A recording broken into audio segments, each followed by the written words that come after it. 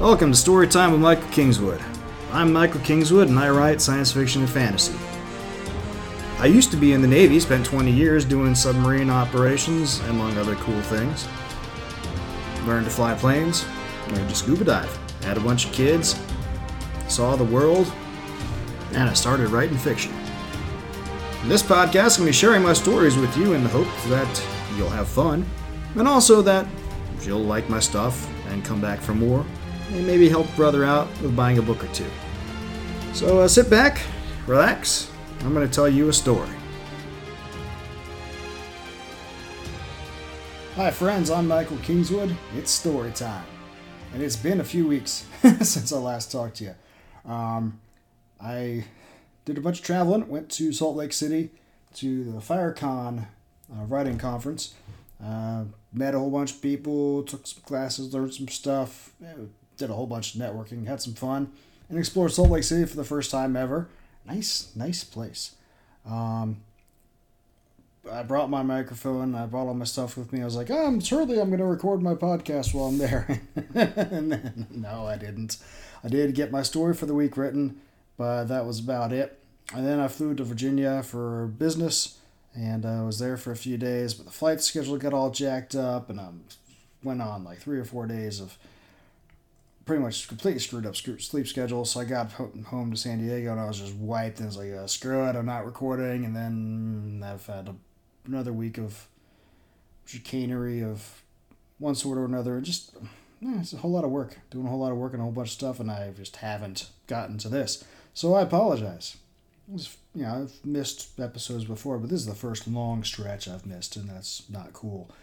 So we'll get back to it here. I guess I'll do 2 episodes this week. Only going to read 1 chapter on this one, just to get it out quick, because here it is Monday afternoon. I want to get it out here Monday evening, and then got a Infinite Bard Pimpage to do on Wednesday, and then I'll do another episode this weekend with another chapter or 2, probably 2, just try to get us caught up again, and go from there. So it's been a good couple weeks, but busy, and I just have dropped this completely.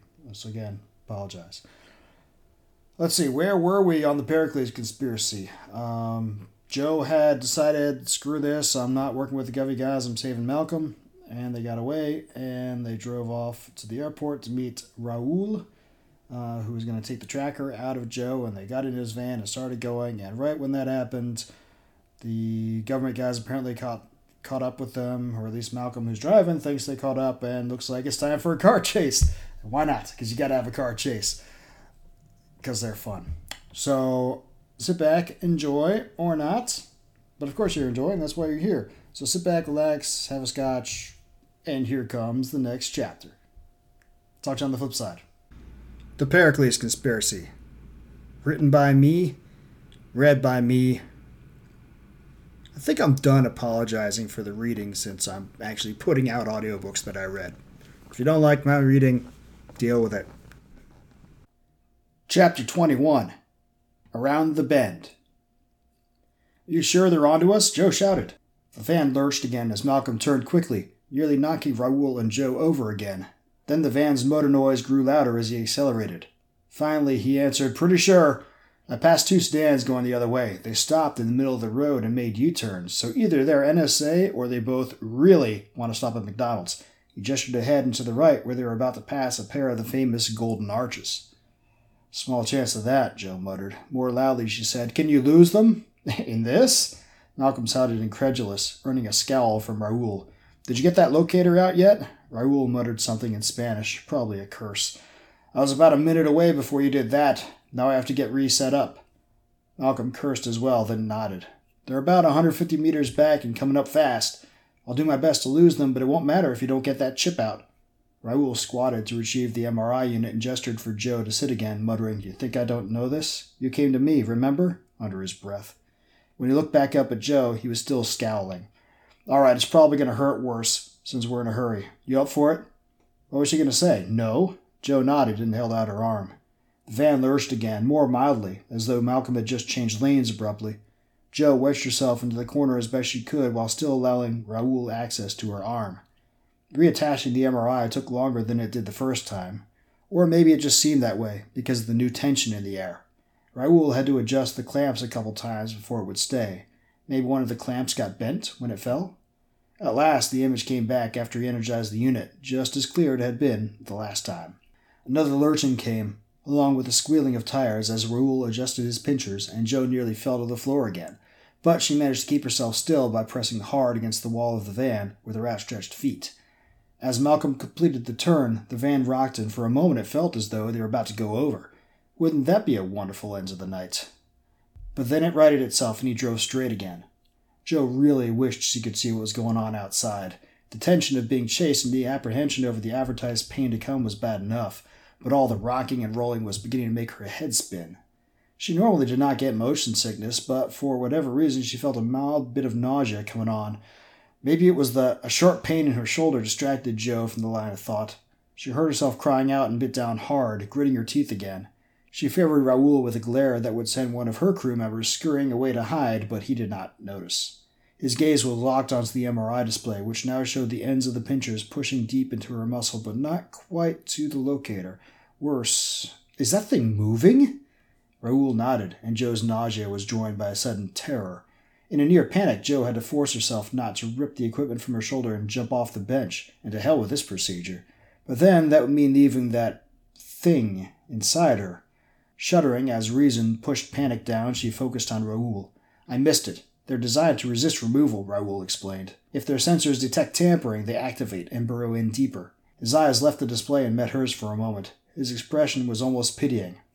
Sorry about this. He actuated the pinchers and agony ripped through Joe's shoulder. Unable to hold back a scream, she felt as though she'd been run through by a pair of red-hot pokers. Then, just as she had almost recovered, the pinchers twisted and jerked, sending another lance of pain through her shoulder. She gasped and slumped back, breathing in and out with quick, heaving breaths. The interior of the van spun for a moment before she could right herself. Finally, she took a deep breath and sat up again, wiping tears from her eyes with the back of her right hand. The pain had reduced to a dull throb, maybe a 4 or 5 on a scale of 10. Normally that would be enough to be far more than annoying, but compared to the 15 she had just experienced, it felt like heaven. She looked over at Raoul and demanded, "Tell me you got it." He nodded and held up the pinchers for her to see. They were covered in a thin coat of blood and grasped a small metal object between their tips. Seeing the blood prompted her to grasp at her shoulder with her hand. When it came away blood-free, she raised one eyebrow in surprise. Raoul smiled ever so slightly. It's treated with a coagulant, so the wound seals almost immediately upon removal. Joe nodded. That was standard for invasive medical instruments these days. She should have figured it would be that way with Raoul's pinchers as well. Raoul turned to his lab bench and deposited the locator into a small cup with a threaded top. Then he screwed a cap onto it. It will keep its charge for a few hours, so you'll want to get rid of it somewhere. Turning back to her, he held up the cup. She took it and was about to say thanks when the van lurched again, this time from an impact. There was no way she could have stopped herself from falling off the bench this time. She found herself sprawled on the floor with Raoul on top of her. "What was that?" Raoul demanded. Malcolm jerked at the wheel, trying to get the van back under control as it veered from side to side. "They're right on us," he said in a strained voice. "The one on the left just hit us in the quarter panel with his fender." "God damn it," Raoul said. "I just had this van refurbished." He pushed himself up and off Joe, then bounded forward toward the cockpit area. Joe followed, a bit more slowly. She worked her shoulder gingerly. It worked, but it would be uncomfortable for a while, she suspected. She reached the cockpit just as the van lurched again, this time to the left, and was barely able to brace herself against the back of Malcolm's seat to prevent falling over. Raoul strapped himself into the passenger seat and cursed. Joe could see why. The 2 side-view displays showed the pursuing cars on their flanks. At least 3 people sat in each car, no doubt armed. This was bad. This was very bad. The car on the left began moving forward as Joe looked up at the street ahead, and saw traffic moving across their street at the next intersection. Her heart leapt up into her throat. "Red light!" Joe screamed at the same instant that Raoul, watching the side-view displays, shouted, "Hit the brakes!" Malcolm slammed on the brakes and the van abruptly slowed to the sound of skidding tires and the smell of burning rubber. Joe stumbled forward and pressed her palms into the dashboard to keep from falling into the windshield. They fishtailed and stopped just before the painted line marking the stopping point for the red light. The 2 pursuit cars shot ahead of them into the intersection. The car on the left, already accelerating, had to swerve to avoid crossing traffic, but it made it through and slammed on its brakes. The car on the right was not so lucky. A car traveling from right to left hit the pursuit car broadside, sending it careening away. The entire passenger side caved in. A second car, traveling the opposite direction, struck the first, and then was struck in turn by another car coming up behind it. Joe, Malcolm, and Raoul sat in silence for a moment, stunned. Right, turn right! Raoul shouted, pointing in that direction. He had a point. The pileup had stopped traffic from left to right, and they had a clear avenue of escape in that direction. Malcolm nodded and hit the accelerator again. The van lurched forward and turned hard to the right. In her peripheral vision, Joe saw the first pursuit car maneuvering to turn around. They would not be in the clear for long. Very soon they were in violation of the speed limit and quickly gaining on the traffic ahead. Another intersection loomed. The light was green. A small sedan ahead signaled its intention to turn right. Raoul pointed at it. "We need to ditch the tracker. Follow that car, Robert." Malcolm nodded and slowed so as not to overtake the vehicle, then got into the turning lane. Raoul turned to Joe and held out his hand. She blinked, unable to comprehend his meaning for a moment. He shook his head insistently and looked back at her in annoyance. It clicked. She still had the tracker. Feeling like an idiot, she handed the small device off to Raoul. He took it out of its container and put it into a different case, which he pulled out of the glove compartment. Joe glanced at the rear view. Still no sign of their pursuers. Malcolm turned right, about 50 meters behind the sedan. "Get up beside him," Raoul ordered. He rolled down his window as they got up next to the other car and tossed the tracker out. The new case stuck to the top of the sedan and stayed put. Apparently, it was magnetic. "Pretty slick," Joe murmured, earning a quick grin from Raoul. Another intersection loomed ahead. "Turn left here," Raoul said. Malcolm complied, and soon they left the sedan and the tracker behind. Joe let out a sigh of relief and sunk back onto her heels between the two cockpit seats. "I thought they had us for a moment there," she said breathlessly. "Yeah, well, they didn't," Malcolm said. He looked calm, but Joe noted more than a hint of relief in his tone. Raoul sounded only angry. "You're fucking paying for the damage to my van, pendejo," he said, wagging a finger at Malcolm. Malcolm just nodded. "Of course. It'll take a bit of time to get." He stopped talking as his eyes locked on the rearview display. Joe glanced over and felt her spirits sink like a stone. The pursuit car passed the intersection behind them, following the sedan as planned. A couple seconds later, however, it came back into view, speeding in reverse. It skidded to a stop, facing down their street, then accelerated straight toward the van. "Oh, shit," she breathed.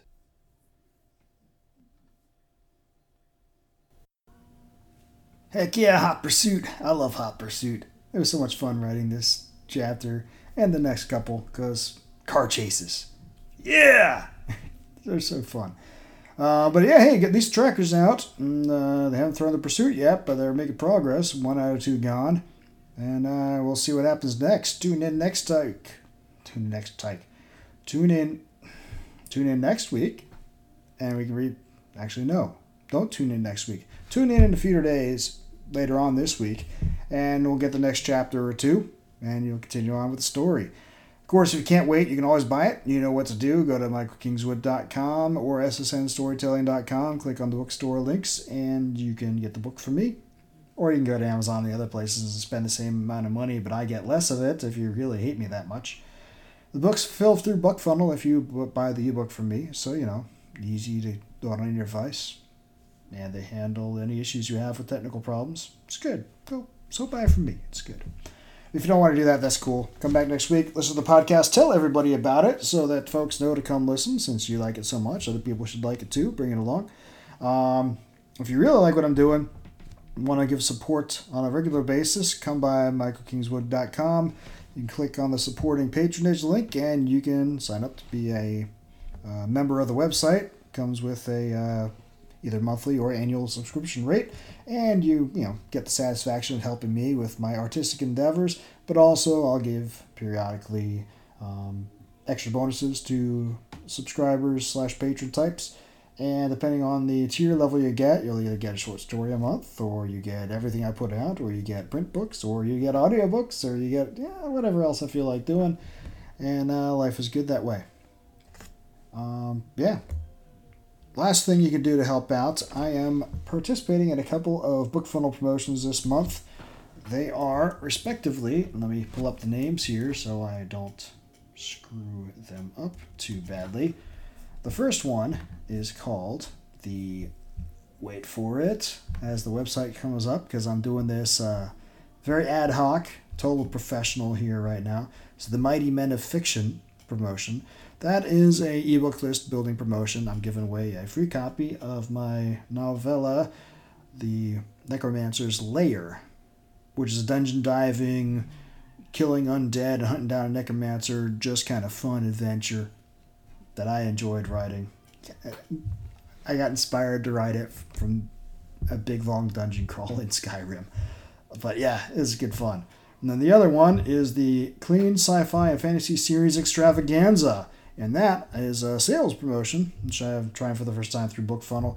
I've got Glimmervale, the first book in the Glimmervale Chronicles, reduced down to 99 cents, and Passing the Night, the prelude to the Pericles Conspiracy, which is always 99 cents. Both of those listed on this thing. So if you want to get a good deal and you haven't bought those books yet, by all means, come buy the classic the Clean Sci-Fi and Fantasy Series Extravaganza, because these are both series beginners, even though the Pericles Conspiracy is just one book. But Passing the Night is leading into it, so we'll call that a series starter. But Glimmervale is the first of a 5-book series that's going to be 6-book here soon, and then many more to follow, since there's lots more stories I can write in the Glimmervale universe. And it's discounted right now. If you go to BookFunnel, you can they have links to either buy it from me or from the various and sundry websites that you can. And, it'd be a nice thing to do. But completely up to you, of course. No pressure. So that's all I've got. Like I said, I'll be back in a couple days to pimp the latest incarnation of the Infinite Bard. And then I'll come back again later, probably in the weekend, to do another couple chapters of the Pericles Conspiracy. And then next week, we'll get back on track with the weekly episodes and go from there. Okay? Well, hey, thanks for tuning in. Sorry again about the long delay between the last episodes and this one. It is what it is. So come join us again next time. Until then, don't do anything I wouldn't do. Thanks for listening to Storytime with Michael Kingswood. You can find me online at michaelkingswood.com. I'm also on Facebook and Twitter. My web store is ssnstorytelling.com, where you can find all my books in your favorite formats. Purchasing through the web store nets me the most profit, but if you prefer, I'm also on Amazon, Barnes & Noble, Kobo, and all the other usual e-tailers. If you want to learn about new releases, sign up for my mailing list through the contact form at my website. I guarantee not to spam you, only send an email when I have some news to share. Storytime with Michael Kingswood is copyright of Michael Kingswood. Intro and outro music copyright Gene Paul Zogby, licensed through stockmusic.net. All rights reserved.